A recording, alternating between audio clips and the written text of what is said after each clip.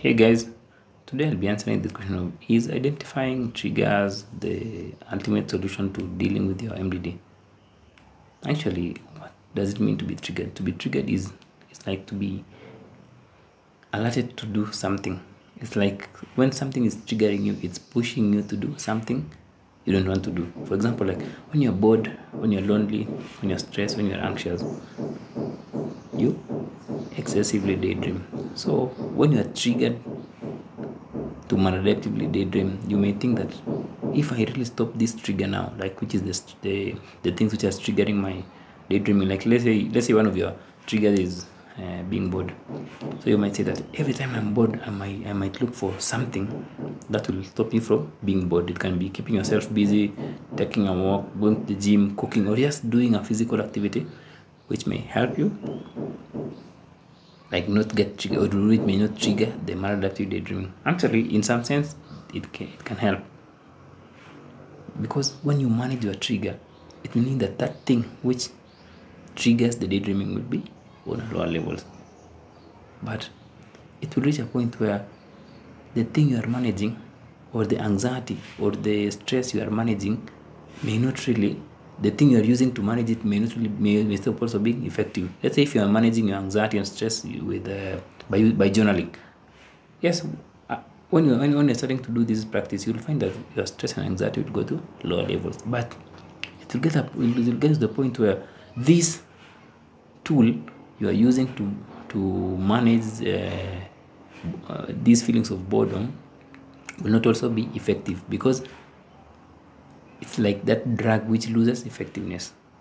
Yes, when you're starting to take the drug, yes, it's really, really good, but there's the point where it's losing its effectiveness, because the thing you are coping with is still piling up and piling up.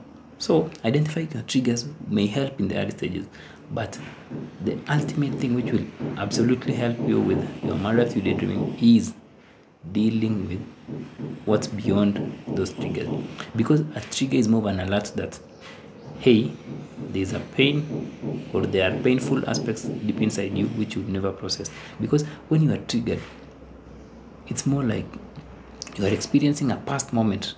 Let's say it can be a past traumatic moment, but you're experiencing the emotions of that moment in the present moment.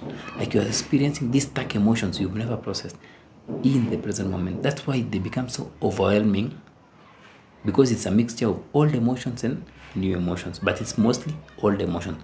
So instead of just looking for something to deal with the triggers, you can go an extra mile and process those emotions.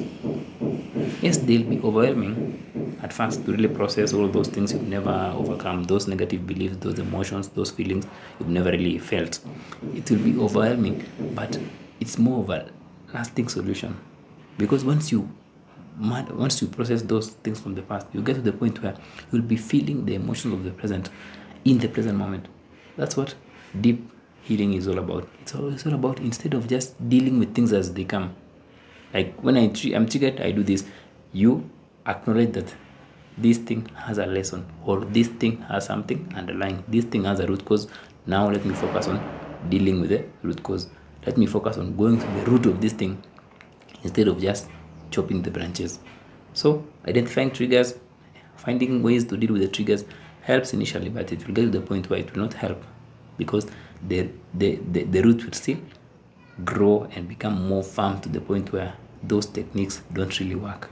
So deal with the root causes, but you can start with identifying the triggers and managing them, but ultimately understand that the thing which is being triggered will still overpower your coping mechanisms.